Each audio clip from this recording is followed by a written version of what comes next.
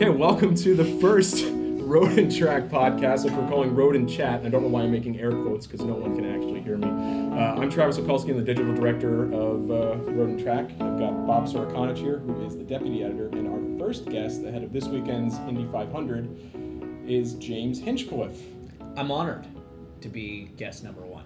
Well, we thought that you'd be honored, and it's also a throwaway podcast, Yeah, so that way... the first one never goes anywhere because you're just learning and you make tons of mistakes. It's a limited edition. This is the first and only podcast. Yeah. There you go. I mean, right now I feel like I have to look at the microphone the entire time, which is really weird. Microphone technology's come a long way, Travis. You can kind of just look in any direction and it'll pick up everything. Oh, well, that's, It's a seasoned podcaster. Yeah, let me tell you. He's a professional. He knows what he's talking about. That's true. We're going to get to that. Uh-oh. Well, we got to think. We Professional reserve the room for 6 hours. We got to talk about something. So, this weekend, 102nd running of the Indy 500, Yes. and this past weekend saw quite a bit of drama, which left you on the sidelines for now. We Yes. don't know if there might be some options being explored, as we've heard. Right. What I'd love is, well, not love, but I'd like to hear you walk us through a bit of Saturday. You know, it started off, you got in the field, but you had that 2-hour rain delay. What was your, how'd the day go, essentially? What went right, what went wrong? The day didn't go swell, if I'm honest. Not exactly the plan. The weather played a role in the day, I guess, but I don't think it ultimately had a huge impact on what happened to us. Because at the end of the day, man, everybody got their one guaranteed run. That's the rule in qualifying for the 500, and everybody knew that. And the big issue was that our one and ultimately only run was slow, and we knew that right away. Like, I knew the first lap, I saw the number on the dash, and I'm like, that's not good. This isn't good. Mm-hmm. We knew we weren't a Fast 9 car. The hope was to kind of just do one run, get it somewhere in the 20 to 25th range, let's call it 15th to 25th range realistically, mm-hmm. and then just kind of focus on Sunday. We weren't planning on doing a second run. Sorry, we had planned to not have to do a second run. Obviously, you're prepared for anything, but the goal was to just do one, not worry about Fast 9, not worry about anything else, and just kind of be on our way. But as soon as that first lap, I'm like, all right, so we're doing a second run. That sucks. And it was kind of a quick turnaround. It was slower than we were expecting by a good chunk. We weren't sure where the speed went. So it was a little bit of a panic for sure. A couple of guys ended up going slower than us, so we were briefly in the show. And, then once everybody had their guaranteed attempt, the 2 lanes opened up and all the fun started. And we were sitting in the slow lane until we got bumped, I think by Connor, and then we had our plan at that point was sit in the slow lane until you're out, and then you withdraw your time and off you go. And so slow lane, fast lane. What is for our listeners who don't know? Who doesn't know? Right. Yes. Yeah. Which is just going to be me for the first one. But no, so once everybody gets their guaranteed attempt, they open up 2 lanes, the slow lane and the fast lane. And the slow lane is just for anybody that wants to go out and do another run. It costs you nothing. You just got to go and try and improve your time. The left lane or the fast lane is for cars that pull their time and set a new time. That lane gets preference, mm-hmm. So everybody has to be out of the fast lane before they'll get to the slow lane cars. Now, there were only a handful, let's call it 5 people that were realistically worried about not being in the show at that point. So the left lane's never super busy with only that many cars. But we waited, and then we got in line and we had our opportunity. And this is the sad part is, the track was getting a bit quicker. It was cooling down. It was a good time of day to go out. We were, despite what happened in the first run, cautiously optimistic that we were going to be okay. And I pulled out for that first or that second attempt and had this just vicious vibration,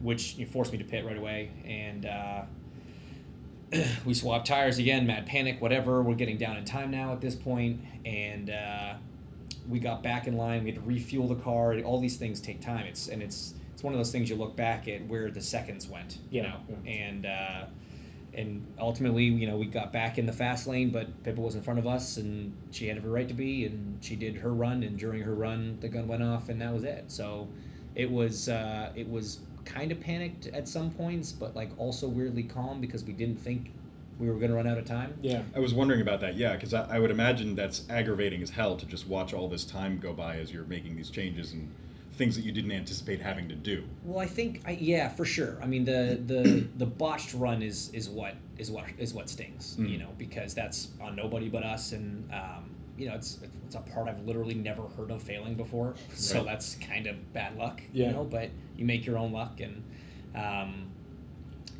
it's not. In the press conference afterwards, I said that I thought that the session ran until 6:00. I want to be clear, the team knew it ended at 5:50.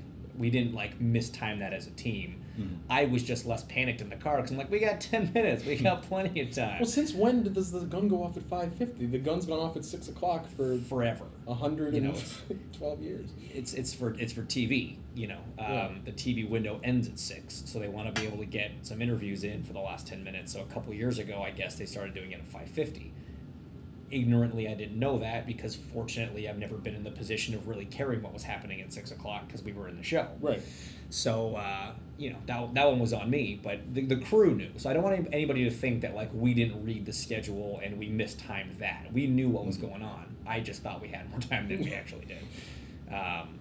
That's ultimately how it played out, and it's devastating and awful and terrible, and it's a group of 20 grown men crying, which you don't see every day, but that's the Indy 500. Yeah, I mean, it's not to put a one spin you can put on it is Rahaal's done this, Penske's done this, so now you've joined that group. So it's an illustrious crew. Yeah.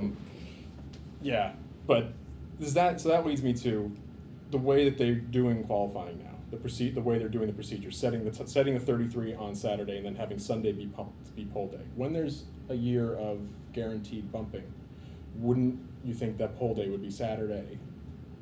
The regular day would be Sunday. You think there's something that needs to be changed in the future? Should we guarantee full-time drivers in the field? All right, so that's several different questions. Yes. I think that this particular qualifying format was dreamed up when we haven't had more than 33 cars. Right.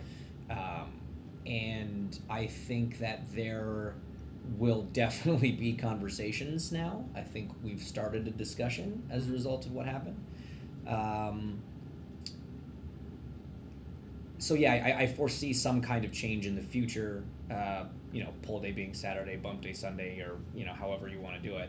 Because there is definitely a case to be made that people trying to fight into the Fast 9 should not be sharing track time with people trying to bump into the race. Right. Those should be two different races against the clock. Mm-hmm. And whether that's, normal qualifying ends at 5 and then bumping cars go for the last hour on their own or whatever, But then it's how do you, it's a complicated process as it is, and it's going to get more complicated whatever changes we make. Right. But I imagine there will be some change. As far as guaranteed spots in the race, man, that's a tough one. Right, because there was a 27-6 rule back when it was IRL kart. Right. And that sent people running away. Right, that led to the birth of the US 500. Because exactly. It's, but then, NASCAR's done it with some success, and people, it's so funny, man. People are so funny when they start throwing around the word tradition when it comes to this race, because there are literally 8,000 things that are different from the first Indy 500 that people don't mention, but one or two things change, and they're like, well, that's the tradition of it all. How great. It's and there's so many different traditions over the years exactly as the sport evolves. So, the argument that it's always been tradition that, it's 33 cars, it's the fastest 33, there shouldn't be guaranteed spots or whatever. It's well, yeah, but it also used to be tradition that the gun went off at 6. Yeah. No one's really no one really mentioned that until it was a thing. Right. It's it also used to be tradition that you didn't have seatbelts in cars. Like how far back are we going here? The track was made of bricks. Exactly. The whole thing. There was 2 guys in the car at one point. What are we? So But you do want to be sitting next to a giant gas tank, of course. Right? Clearly, absolutely. Just an aluminum bomb, basically, is what we want to be driving. No, so it's, the purist in me, in a lot of ways, thinks that it should be the 33 best cars. Mm-hmm. That's how I feel. my team owners don't agree, and anybody with a sponsor and a full-time entrant doesn't agree, and I certainly see the argument of the teams that are invested for the whole year, that help build the brand up for the whole year, et cetera, et cetera, et cetera, deserve a place in the biggest race. I see that argument. Right. I don't disagree. It's just not what I would necessarily do. I think that the best solution, first of all, double points are stupid. They always happen. They always will be in any race. Sonoma, Indy, whatever. But I think Indy should be an exhibition race. I think it should be our all-star race because it's not like any other race on the calendar. Mm-hmm. You get 100 hours of practice instead of an hour and a half of practice. You get 2 days of qualifying rather than 90 minutes of qualifying. Right. You have 33 cars instead of 23 cars, et cetera, et cetera, et cetera. You're racing for $2 million rather than 35 grand. Mm-hmm. There's nothing about the Indy 500 that is like anything else on the calendar, so why make it part of the official championship? Right. That way, if a full season guy doesn't make the race, his year's not screwed like mine now is. Right. So that's the proposition I'm going to throw out to Mark Miles and the gang at 16th in Georgetown. Well, that's tradition too. Because traditionally, it was not the a race was never race. a championship race until what, 1996. God, I and love that's that your word. backup argument. Yeah, right there. exactly right. That's oh my God. So getting off the unpleasantries. A lot of people who watch Indy are going to say, "Oh, it's just 4 left turns. The track's just 4 left turns." But it's a lot more than just going around a corner left 4 times. What can you talk us through a lap of the track? What's different at turn 1 versus turn 4? What are you focusing on? What do you have to change? What do you have to do? So what's so cool about Indy is, obviously the track is so big, and it's so fast. It's so affected by weather, wind especially, track temp especially, and so on a given day, the answer to that question changes depending on what the weather conditions are. So let's say, for the sake of argument, you have a tailwind into turn 1. Okay. So what that means for us is the car's going to be really unstable turning into the first corner. You're going to have to protect the rear on entry, but you're also going to be dealing with understeer on exit. You're going to work your tools a little bit, change your line a little bit to adjust for that. Excuse me. That also then means you got a bit of a crosswind as you turn into 2, and then as you exit 2, you're coming into a full-on headwind. Mm-hmm. So somewhere in the middle of 2, the nose of that car is just going to get pinned down, and it's going to get really, really loose mid to exit. There's little bumps on the exit of 2 as well that sometimes throw you off, and you have to be cautious of. Excuse me. Then you go and you're turned into 3 now in a full headwind. So you're super high on center of pressure. The front wing's doing a lot of work. The nose is very on the ground, very pointy. So you got to be very careful with your hands going in. Again, you're adjusting tools based on that. And then same thing, there's some bumps in the middle of 3 that can throw the car off.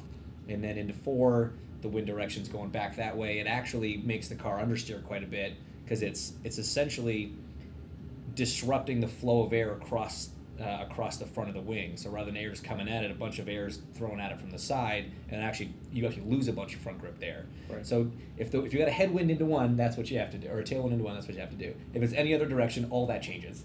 And so you have to know how to do all these things in every given condition, because at some point during the race, the wind could change, it could get stronger, weaker. So it's part of the reason why you need so many days of practice there, is to kind of get a little bit of a database as to what to do in a given condition.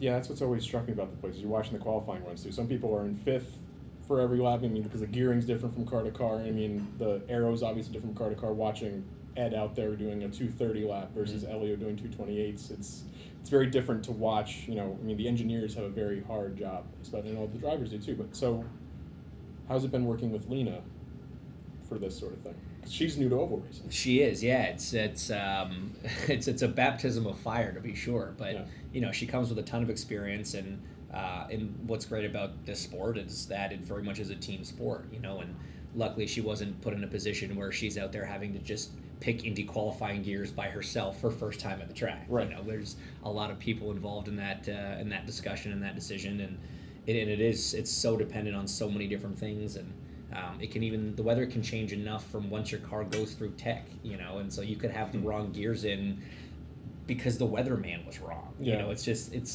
That's some of the fluky and quirky things about qualifying in Indy. Is a lot of it can be predicated on luck of the weather, essentially. God. So is it possible to get so much experience at Indy that you're prepared for all of that? Like, if the wind's coming this direction, you know what to do if it's coming in this direction? Or is it one of these things where you go in and there's always something that you're experiencing for the first time?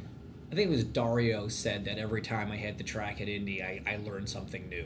And if that guy is saying that, then yeah, I think that applies for all of us, because there's always going to be... The thing in racing is there's so many variables that are outside of your control as a driver, right? There are just so many of them. If there are 1,000 things that it takes to go right to win a race, as a driver, you control about 12 of them. And so you can get a very broad, experience base over the years, but at some point there'll be one scenario where just one or two of those variables is slightly different, and so it makes this situation slightly different. But yeah, I mean, you definitely get a handle on the big ticket items, but there's always going to be something unique to every time you're there and every lap you do that makes you have to kind of think on your toes a bit. Well, especially with the new car, right? I mean, how's the new car versus the old car this year or last year? So let me preface this by saying I had this conversation with someone before Saturday, okay? Okay. Right. So this car is way less fun in qualifying. Okay. And the reason is what used to be the big thing at Indy for qualifying was like, how brave are you going to be on your trim level, right? How much downforce are you going to take off? How much drag are you going to take off? How fast you want to go? And with this new kit, they've actually, for a lot of reasons that make a lot of sense, they reduced the amount of, I guess, the number of options you have to trim. And so now pretty much everybody went out at like the maximum allowed amount of trim, and the cars were still pretty drivable. Like, so now you're having to really mechanically try and free the thing up, and it comes a lot more down to car build, who's got the best gearbox, who's got the best uprights. And those were always big parts of Indy, no doubt. But you could always claw a little bit back by being the guy that was willing to take off one extra degree of rear wing, Yeah. And now you can't really do that. And so it's harder to find speed. Right. Because you can't just kind of rely on, all right, well, maybe we're not rolling super well, but let's just whip the drag off it and let's go for it. Yeah. You can't really do it. So in a qualifying scenario, it's not quite as cool as it was. And the race, I think we're not going to know until Sunday. Right. Race running in practice is always so different than what it actually ends up being on race day. So I think we all are kind of in for a bit of a lesson on that one. I mean, so who do you think's the person to watch now? Other than if you're out in the race, who's the guy to keep an eye on? I mean, obviously it's going to be one of the SPM cars. It's going to be Robbie Wickens, Jack Harvey, or Jay Howard. Okay. But if not those guys, it's tough. I mean, obviously the Penske's have been just like lighting fast up front. And it's always great here, and he's due for a solid result because he usually has some bad luck. But honestly, man, when you watch through the race trim practice earlier in the week, the Penske's were terrible. They were really not very good. No. But then I watched a lot of practice on Monday because I have the time, and they've done a lot of work on their race car apparently. Yeah. So they were looking a lot racier in traffic, but man, it's Indy. Literally anybody can win this race. It's tough to know who to watch. Yeah, that's true. It's crazy. You had some non-motorsports adjacent questions. Let's move away from the racetrack, shall all right, we? Cool. Love it. And towards reality TV. So I have to ask, you've done Dancing with the Stars.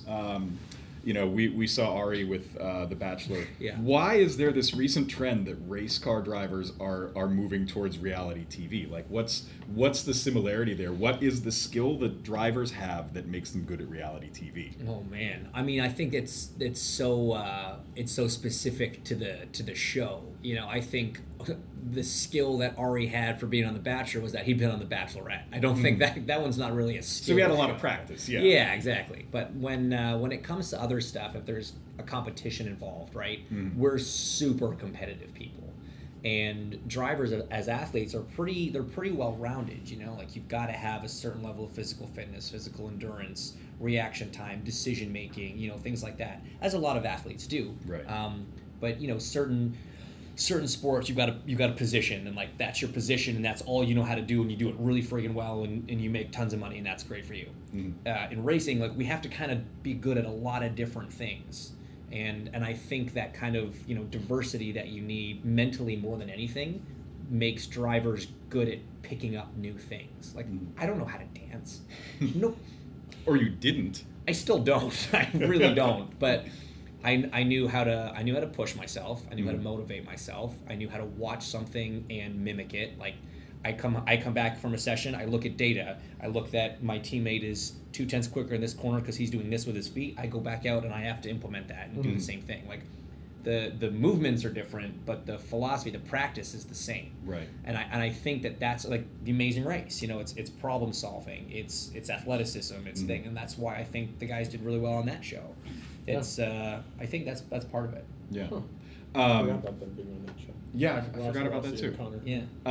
So this is sort of a stupid analogy, but you know, on Dancing with the Stars, you had to learn so many different types of dances. And I sort of wonder if like being able to memorize a lot of different tracks uses sort of a similar part of the brain where you're doing very different tasks and having to remember them all. Yeah, I think there are definitely some parallels to that. It was one of the most frustrating things though, because you know you spend all week on a dance learning not just that specific routine, but all the style, all the moves that go in with that particular style of dance, and then you get okay and you start feeling good about it, you know, and then you perform it on Monday and you kill it and you're like, all right, I'm a dancer, and then you show up on Tuesday and you're like, forget everything I taught you, none of the frame stuff matters today, none of the moves exist anymore, we're starting from scratch. So every week you felt like you were starting from nothing. Yeah. So like the way I would equate that in racing would be like switching, less about necessarily switching tracks. I think the memorizing thing, like you said, that plays into it. But the style changes was almost like having to race a different car every weekend. So it's like driving an IndyCar one weekend, then a stock car the next weekend, then a Baja truck the next weekend, and you know, because they were all just so same basic idea, but very different. Interesting. Yeah. So you can't dance at all? No. Like if Literally I not at told all. you to go like cut a rug, do the kids still say that? I think they do. Yeah, I so think the kids say that. If we were forcing you, like if someone had like a gun to your head telling you to, you know, you go jive turkey. Yeah. Would you? You wouldn't be able to jive? No, I wouldn't be able to jive. You know, it's funny. You actually landed on the one where I should be able to do something, because like all of them they're all partner dances. Yeah. So like, I don't have a partner anymore. Travis is willing to be your Oh wait, dance so partner. that's a dance you do by yourself? Yeah, I have no jive. idea. There's actually some moves you do by yourself. So I should, in theory, know some of those. Yeah. But No. dude, look. Here's the deal. You put anybody in a situation where they get 8 hours a day, 6 days a week, to just learn one 90-second routine with a professional dancer choreographer in the room with you. Anybody in this room could do it. Kind of takes all the magic away then. It does, but here's the difference though: is you got to be willing to do it. So, if I put some music on, You're not getting this. You're really If not you getting pulled out this. this boombox. but like, I'm gonna do the Macarena like I would have done before Dancing with the Stars, as it's the only so dance move I know. You wouldn't have the memory of that 90-second routine, like from. It's not burned into your memory It's for not all burned- of like, eternity. It's like if I haven't been to Mid Ohio in like 4 years, but I would know how to drive. I would remember Okay. how to drive around Mid Ohio, right? Okay, good point. I see your point. I would say that I would remember roughly the routine, but being able to execute it is very different. Would your first lap at Mid Ohio be fast? Yes. I think the question is, would any of your laps in Ohio be fast? More importantly. Shut up. But you see what I'm saying? Yeah, no, if I you get had it. all day to drive around Mid Ohio, Yeah. you'd be very comfortable again. So like, yeah, I would remember that in a foxtrot, you got to kind of do this, and there's this, and there's this move, and we did this move at this beat. I wish our listeners could see all the motions you're making right now. We'll include them in the annotation. Yeah, of course. That's a thing, right? You can make like we can do that, right? We can illustrate it with text. GIFs. Like We'll just do We'll GIFs. GIFs. I love the whole GIFs. thing will be named after GIFs. There The you best is when you have an entire conversation, like text conversation with somebody, using exclusively GIFs. Yeah. That's one of my favorite things. Because it says so much. It like, does. A says, picture's worth 1,000 words. and a At GIF the has same got to time be as worth saying 20,000. Well, at the same time, literally not saying It's a thing. literally said 0 words, but also said, see, I send the Bitmoji around. It looks astoundingly like Travis. And, it's eerie. Yeah, it uses the same expressions, everything. So Yeah. they have one that says neat, and I say neat a lot. Well, there you go. So, yeah, I prefer the Bitmoji. You could stay home. We could just put your Bitmoji up on a screen, and it'd be like just like you're here at the office. And I'd be getting just as much done. Glad you said it. So I'm glad you brought up GIFs because What a segue! Yeah, wow. Right? You're good at this podcasting Buckle in thing. for this I'm glad you one. brought up gifts because the presidential election's coming, and we're interested in finding out. So you're very active on Twitter and on Instagram, and you've got this new podcast, Off Track, which is hosted by you and Alexander Rossi. Yes. You've also done a lot of TV commentary. Like, what draws you to be so active with your fans and also in media? Two-part answer. So, I mean, the social media side of things is really interesting because I think as athletes, as far as athletes go, drivers are in a pretty unique world when it comes to this stuff. Because so if you're a sponsor of the Indianapolis Colts, or wait, we're in New York. What's your local sports team? Jets. Pick a sport. Jets.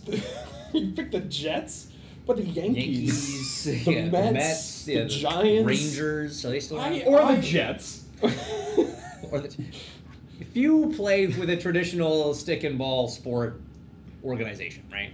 And let's say you're a company that sponsors that team, okay? You probably get a certain number of player appearances as part of your sponsorship. That's part of the deal. And if you're, say, a player for the Jets, or you're the Jets, you get to pick one of the 50... How many guys on a roster on a football team? It's somewhere between A lot. 50 and 110. Right, so, right. 50 and all of New York. Right. So, yeah, let's call it 55. You get to pick... Let's say they get 5 appearances. You could pick 5 different guys, and they each do 1 appearance. And then the next sponsor, you'll pick 5 other guys, and whatever. Every sticker that's on the car gets driver appearances, and there's only 1 driver. So we are directly responsible for all those companies. We are directly the spokesperson for all those companies, and they love interaction on social media. So there's a big pressure to do it in our sport. The other side of it is I am still, but when I was younger, was a very big racing fan, right?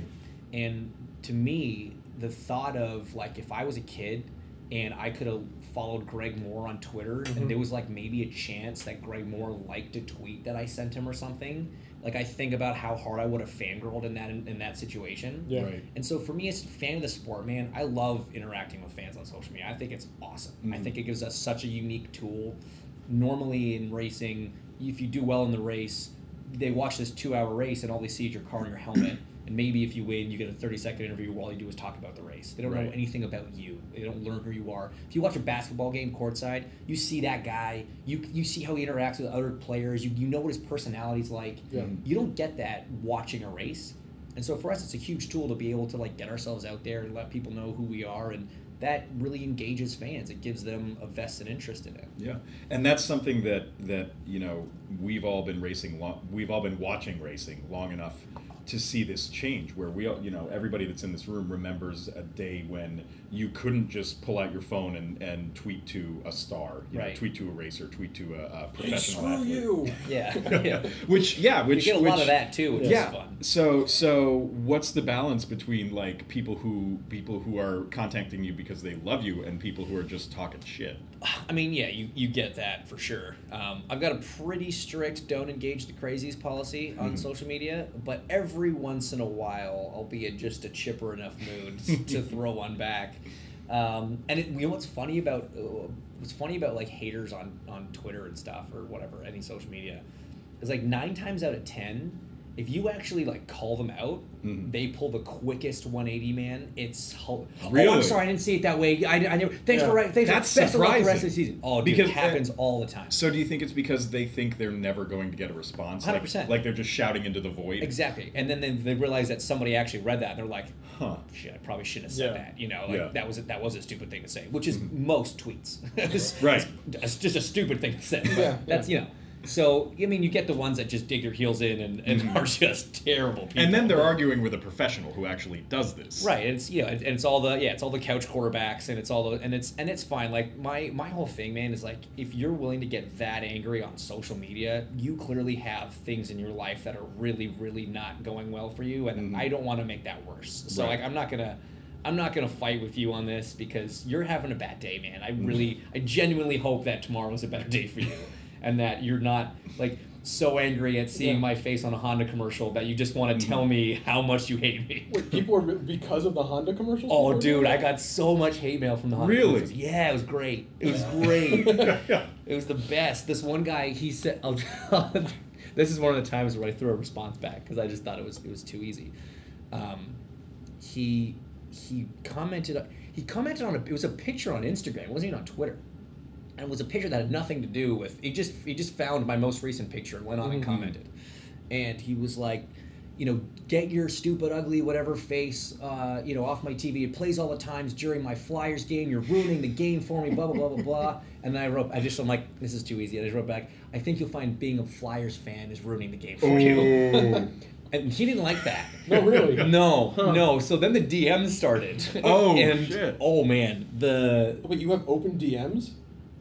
Yeah, you can. Geez. Well, there's like. Can you do that to anybody on Instagram? I don't know. Yeah, well, apparently, I don't know the internet. So there's now everybody's gonna DM Travis. There's DMs for people that you follow, and then like there's like a separate folder that's like junk DMs of people you don't follow. Shit. So every once in a while, I'll scroll through that just because I'm bored, and I recognized that's gotta be the name. ripe in there. Oh, dude, it was so good. He just kept going. He was so angry. Yeah. Well, and of course, you decide when those commercials go on. You beam them to his TV. No, personally. I this personally, is all your work. Yeah, no, I called Honda's ad agency after that. I was like, we need to up our game in Philly. We need more More exposure specifically during NHL games. Can I make an appearance at a Flyers game? God, that would be. And that's just it, right? Like it's Yes, sorry, I have direct control over every time one of those commercials airs. Definitely, please air your grievances with me. I will take them.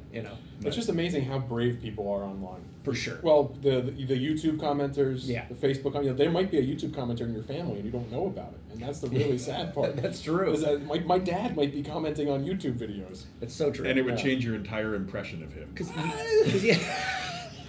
you take their keyboard away and then they're nothing. Like they change completely. Right. Like, they don't actually have the guts to say that to anybody in real life. I just want to make clear if my dad listens to this that I love my dad. And I do not actually think he's commenting on YouTube videos. He's going to comment on the podcast now. We're not going to enable that. Yeah, there'll be a no comment zone. So what have you got lined up for the new podcast, for Off Track? So we actually just did something that I geeked out about pretty hard because I'm a huge space nerd. Mm-hmm. Oh, the guy. Yeah, so I went to space camp when I was a kid. Like, I'm a big space nerd. Nice. Yeah. And there's an astronaut that's a big racing fan, and he's come around to a couple races, and I was introduced to him by an old engineer of mine, and we've just stayed in touch, became buddies. Cool. I can say I've got an astronaut friend. I'm gonna throw that out there. It's a humble brag. I'm gonna let that happen. Got a friend in space. Got a friend in space, and he agreed to come on the podcast while he's on ISS right now. Oh, wow. And like we came up with this idea. We're like, I wonder if Drew would be able to come on the podcast. And I'm like, I don't think that's how that works. He's like, busy doing space things. Yeah, he's doing super spacey things right now. So I'm like, I got a friend that works in NASA's PR department. He used to work for Firestone. And so I just sent him a kind of softball thing. I'm like, hey, man, do you think this would even be like a possibility? Yeah. And he goes, they're pretty busy up there, but, in space. Doing stuff. space. Yeah. Just doing astronaut stuff. But I actually had, before he left, he gave me his email address up there. So like we'd been. There's email? Dude, this is what I'm saying. Again, no, this story gets better. It's .moon. So he was like, yeah, I think like here's like the PR person that's more in charge of that stuff. Email them, but if you have his address, like. If it comes from him, it'll carry more weight. So, like, send him a note. I'm like, so you snuck in the back door. Oh, yeah, I totally backdoored this. Yeah. So I just casually sent an email to Space. I was like, hey, Space. I love that James. sentence. Yeah. It's James here. Hi. And he's like, yeah. He goes, here. He sent me another contact. He goes, get a hold of this person. Long story short, we made it work. And so we did an interview with Drew from the International Space Station. That's that awesome. is on an upcoming episode, which I'm pretty geeked about. How'd you get your podcasting equipment to him? Yeah, so they've actually got cooler podcasting equipment up there. Oh, really? Yeah, they don't need any of our microphones. Oh, it's NASA-grade podcasting equipment. Yeah, they're pretty hooked up. They can talk to people on the moon. Man. So how are you going to top that? Like Kim Kardashian is coming on next week. That's a lie, and that's also not topping that. I'm sorry. It's a significant fall down. I don't know. I would be impressed. Yeah. Not as impressed as space. No, true. Yeah, it's not a space level thing. I don't know. I'm gonna wait for somebody to go to Mars, I guess, and just put the podcast on hold until we can talk to Mars. Okay. Good plan. Sure. That'll happen. Maybe Elon Musk would be a good guess, because then we could talk about how to get to Mars. Well, he doesn't even know, does he? I think he's working on it though, and I wouldn't put it past him. No. He's done some pretty bananas stuff. It's one of his many projects. Yes. Yeah. He's literally a Bond villain incarnate, isn't he? Because he's got his own space program, his own car, he's digging tunnels places. But he keeps saying, we're going to put the tunnels under Los Angeles and people can commute. It's called the subway. It's already been invented. We've had subways for ages. You've been in New York before. They don't go Mach 2, so is it fun? But the tunnel thing's not Mach 2. It's just a tunnel. The tunnel thing is... It was the San Francisco to LA. That's Hyperloop. Oh, sorry. I didn't know. Different project. I'm way behind on my Musk projects. Yeah, you gotta be clear on those things. So obviously we talk a lot about self-driving cars, electric cars. These are the things that are in our sphere. Mm-hmm. How do you see racing changing with these new technologies? Yeah, a lot. Definitely. Unfortunately. No, not unfortunately. Next question. It's a good thing. Yeah. No, I think it's going to change. Next question. No, I mean, it's been pretty incredible to see what Formula E's done in a really short period of time. Mm-hmm. I was one of those guys. Is it? Well, okay, from a racing standpoint, no, it's the worst. Right. The money behind it is incredible because so here's the thing. Racing used to be it was an R&D field for road cars, right? And road car technology has so far now surpassed race car technology that they had to start toning back race cars for just common sense reasons, but also financial reasons, whatever. Mm-hmm. And it's no longer really a proving ground. We can make fuel economy a little better, and we can maybe improve a couple things here and there, maybe some safety stuff, but we're not revolutionizing road cars anymore. And I love the example that you can buy a Corvette for the street that makes more horsepower than the Corvette that races. 100%. Yeah. So racing is very much a marketing endeavor these days. There are exceptions. Certain levels of sports car racing, obviously Formula One, kind of, even though it's way over the top. But now Formula E is exactly what combustion engine racing was 40 years ago. Mm-hmm. And so, the racing is it will get better. The cars will get cooler. They'll start using real tires at some point. They'll stop having to have a backup car just to make the end of the race. Next year. There you go. Yeah. We're getting there. And that's because they're pushing the technology. And the money that is behind that series is incredible because there's legitimate development happening there. Right. So I think as electric cars become more prevalent on the road, they'll become more prevalent on the racetrack, and that is definitely going to change the face of the sport. Mm-hmm. Do I think we're ever going to get rid of gas engine racing? No, not in our lifetimes, that's for sure. Yeah. Well, and that brings up a good point too, because you talked about how, for example, the cars that you race have very little in common with street cars. Do you think that's still a necessary component of racing? The idea used to be if you owned a Chevy, you'd root for Chevy. If you owned a Honda, you'd root for Honda, etc. Do you think we still need to have that tangible connection to street cars in order to get people interested in racing? That's an interesting question, actually, and I think that there is still some element of brand loyalty, even though there's less that relates directly to what you're driving on the road kind of thing. But I think part of the problem is car culture has changed so much, right? Kids these days don't look forward to raising up $1,000 and buying an old beater Mustang and fixing it up and working on cars. You can't work on cars anymore. They're too, even if you're a car guy, they're just too advanced. Yeah. Mm. So kids and adults, whatever, they don't have that bond with cars the way they used to. And so I think that we lost a huge kind of fan demographic by not being able to reproduce car guys and girls, So we have to make racing fans another way, and we have to make it exciting in other ways and draw them in other ways. I do think that obviously the manufacturer involvement is incredibly important, and it's still a good, like I say, it's a good marketing tool for them and all the rest of it. But I do think the manufacturer relationship with racing in general has shifted because of the way car culture shifted. Right. So it sounds like you're saying it's moving more towards a thing where like people don't follow basketball teams because they're basketball players. Correct. So yeah, I guess the trick is finding a way to make racing fans who aren't necessarily car fans. It's just got to be entertainment, man. It's just got to be like every other sport. It's got to be entertainment. And where we struggle as a group is that we're so much less relatable than pretty much any other sport because You can't go out in your backyard and race a IndyCar. exactly. Yeah. You can go throw a football, you can go hit a golf ball, you can go try and sink a three-pointer, miss it, and say, hey, Steph Curry's pretty good at what he does. Yeah. Right. But nobody gets very, very, very few people get the opportunity to even attempt to do what we do, to realize, hey, these guys are actually really good at what they do. And so the appreciation for what, I'm not saying we're not appreciated, but the common fan doesn't have an understanding and appreciation of what it takes to do what we do, so it's harder to There's have not that a connection. tangible touch point. Right. Yeah. Right. So did you grow up working on cars?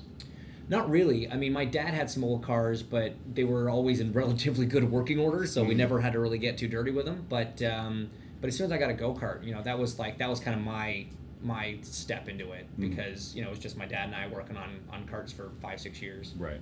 But I never had my old beater car to fix up either. Yeah. We have to, so on that note, whatever note that was, we have to end this wonderful first edition of the podcast. James, thank you. Thank you. For coming by. You guys are doing great. Oh.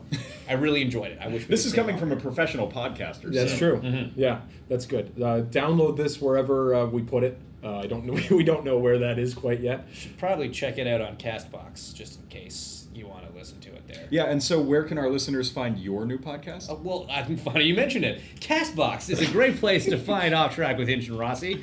Be sure to download the latest episode and subscribe. Okay. Ours will be exclusively on my Twitter account. I will tweet out a link to a very large zip file. I like how we're telling people how to download the podcast they've just listened to. Also, how to download ours. Subscribe there.